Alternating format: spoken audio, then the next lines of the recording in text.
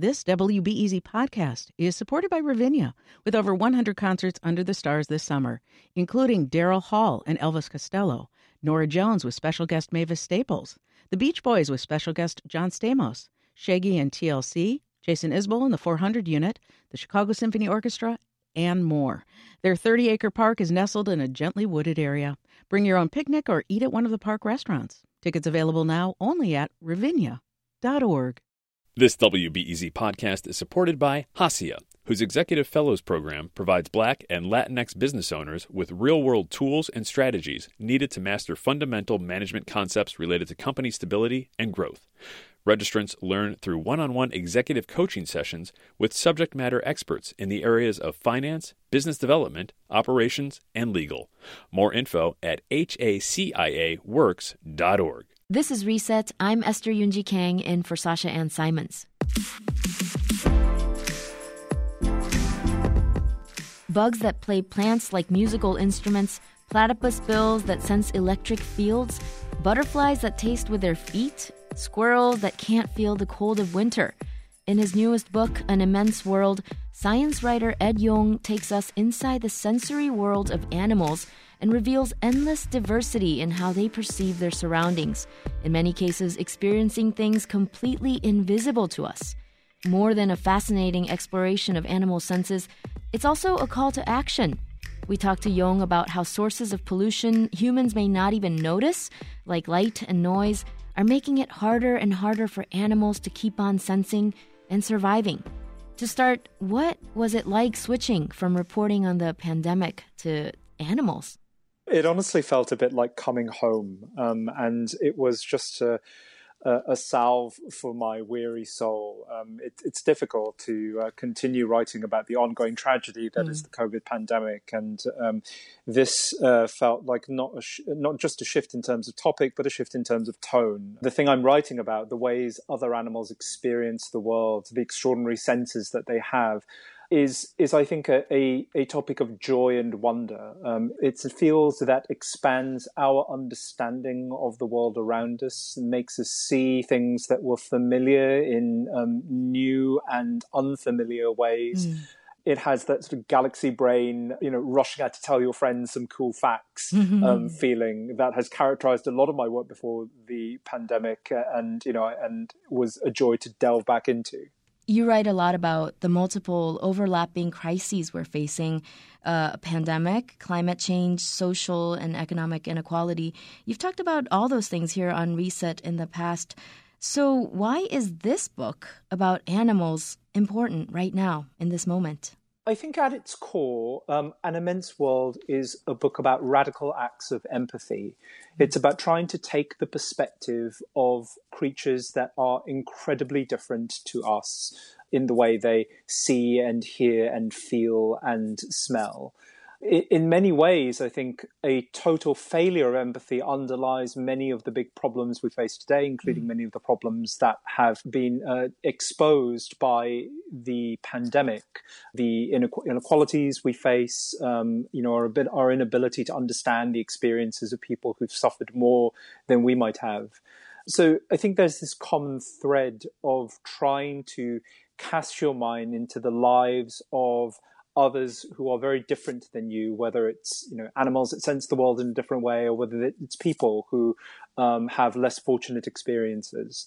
That's something that I'm not suggesting that thinking about how dogs smell or how bats echolocate is going to fix our big social problems. But I think empathy is a muscle that we can build and flex. You write in the book that senses, quote, transform the coursing chaos of the world into experiences, and that they allow biology to tame physics. What do you mean by that? So the book's organized in chapters that each deal with a kind of stimulus. So whether it's light or sound or pressure or heat, and how animals sense them. The one thing that unites all of these things is they're all kind of abstract quantities, and there's really no it's not a given that we should be able to detect them at all. And it's kind of wondrous that we do. Like sound is just pressure waves coursing through the air. Light is just electromagnetic radiation. Smell is just small molecules drifting through the air. The fact that we have the sort of hardware that can detect all of these qualities in the world around us, and then the ability to actually turn them into the majesty of a sunset or the smell of baking bread or all the other great subjective experiences that we have. That's kind of extraordinary in its own right. So the fact that we can sense the world at all is just baseline extremely cool.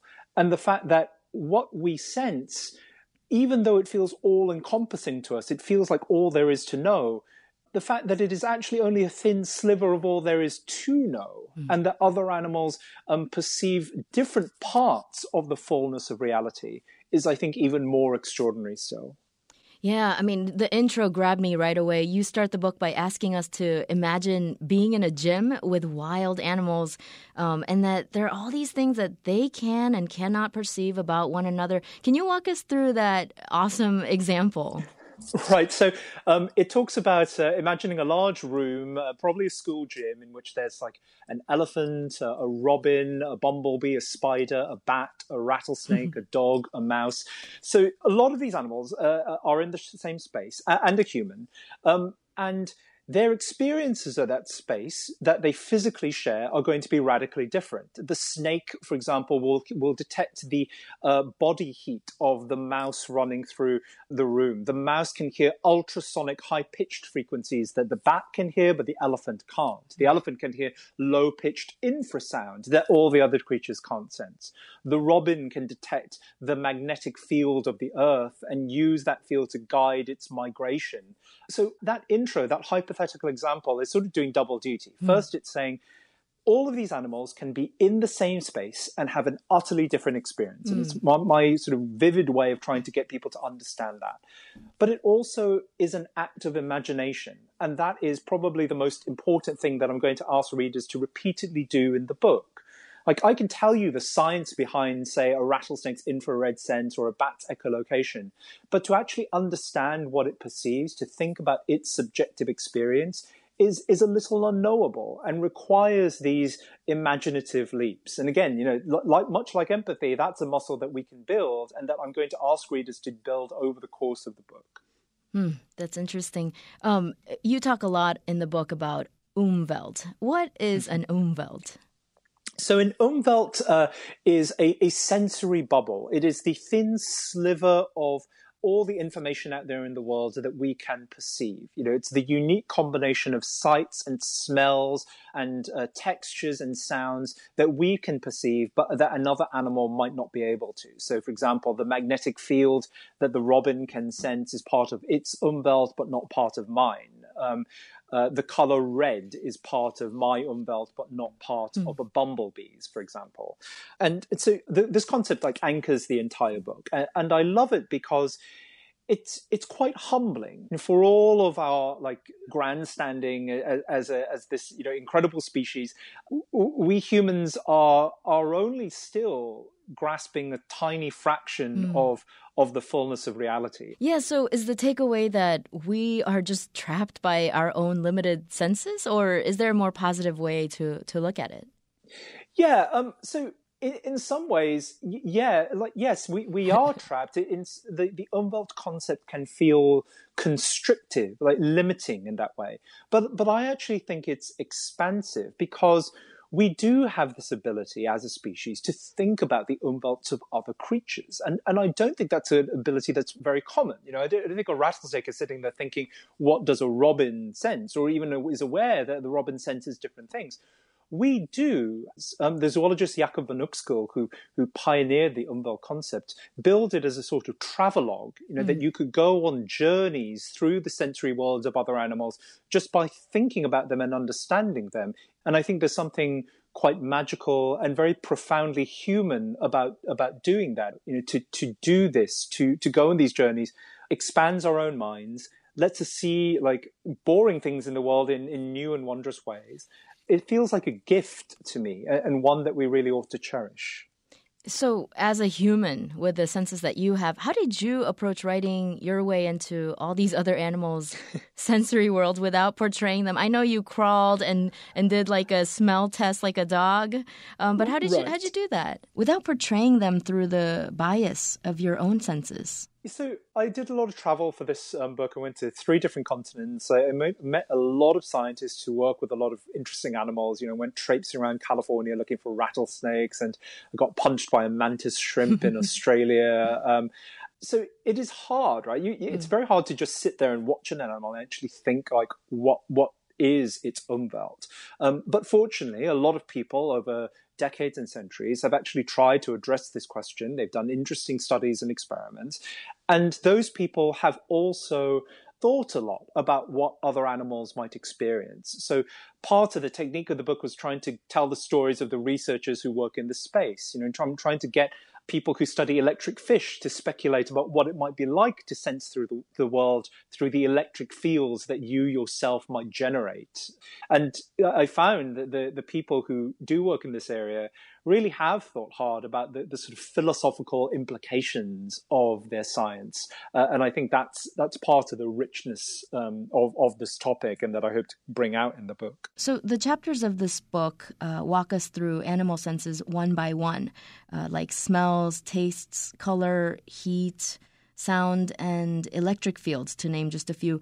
But you also explain how senses can overlap, like how ant neurons can sense smell and touch at the same time, or how people can experience synesthesia. Can you explain that for us? Yeah, I think we're used to thinking of the senses as separate buckets, right? Like with humans, we have the classic Aristotelian 5 senses, but they aren't actually that discrete, and especially not in other animals. So, an ant might both taste and touch with its antennae. It might be able to feel a flavor or be able to taste a shape. And, that extends to a lot of other animals too. I talk about in that chapter about the bill of the duck-billed platypus has mechanosensors that detect touch and pressure, and also electric sensors that detect electric fields. And there are some people who think that maybe all of these things fuse into a single sense of electro-touch. Humans have something a little bit similar to that. We have a lot of people have synesthesia, where the senses blur into each other. So people might associate like a number or a sort of abstract concept with a smell or a color. But I think those kinds of perceptual blurring are actually quite commonplace for a lot of other animals. So what animal sensory mysteries are still unsolved? I think there are lots. So I've got a whole chapter in the book about vibration sensors, so being able to detect the waves that move along the solid surfaces that we touch and on which we stand. A lot of animals do this, but it's a little neglected. I talk in the book about how elephants might be able to use this kind of seismic sense to communicate over long distances, how insects called leafhoppers are sending vibrational songs through the plants around us all the time without us being aware of it. And then there are senses where there are still huge mysteries. With vision, a sense that most of us are familiar with, I know what's responsible for vision. I have 2 eyes. I know the cells in those eyes that detect light. But I don't know what the sense organs or what the receptors are for magnetoreception, the ability that birds and turtles and other animals use to detect Earth's magnetic field.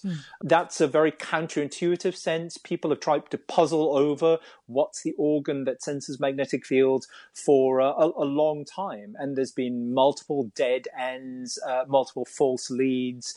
The world of animal senses has been studied for decades, centuries, maybe even millennia. But there is still so much to discover. And one of the scientists I talked to published a paper just a few years ago that was titled, we really don't know anything, do we? Yeah, that part made me laugh out loud. Ed, this book is a joy to read. But of course, when it comes to the natural world, we can't ignore the devastating effects we've had on ecosystems and wildlife. Your last chapter touches on some of that, like how we've boosted noise levels in our oceans to levels OSHA wouldn't approve of, to the detriment of marine life.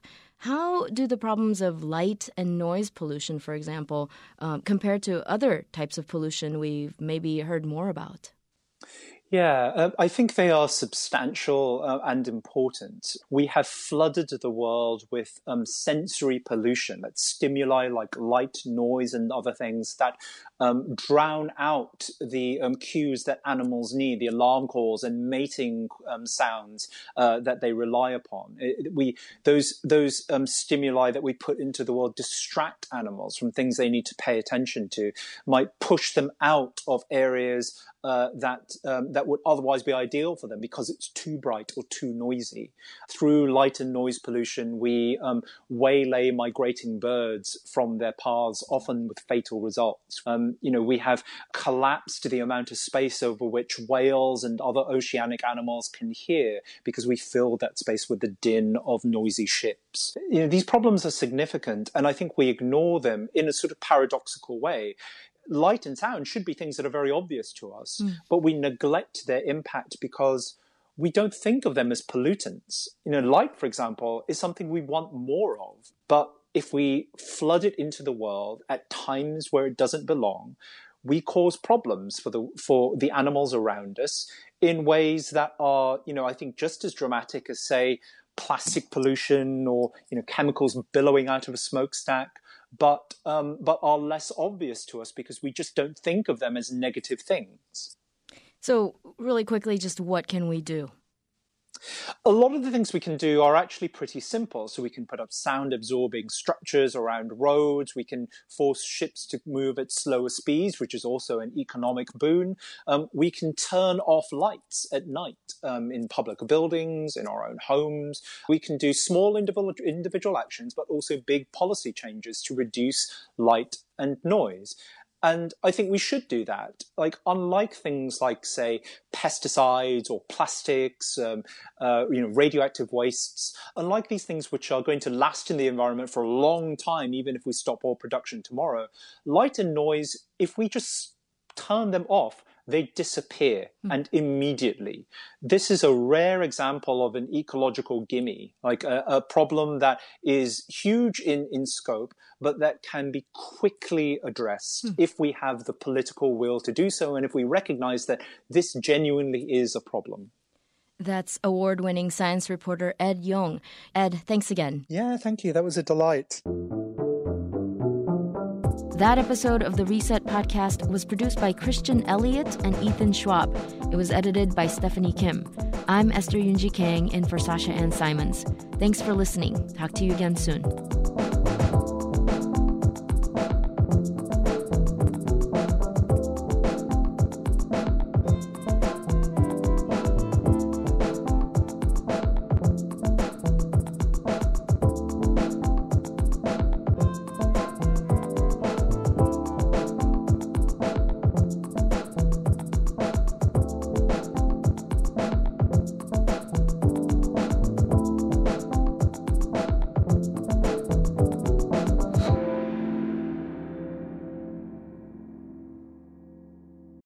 Thanks for listening to the news live on WBEZ and NPR.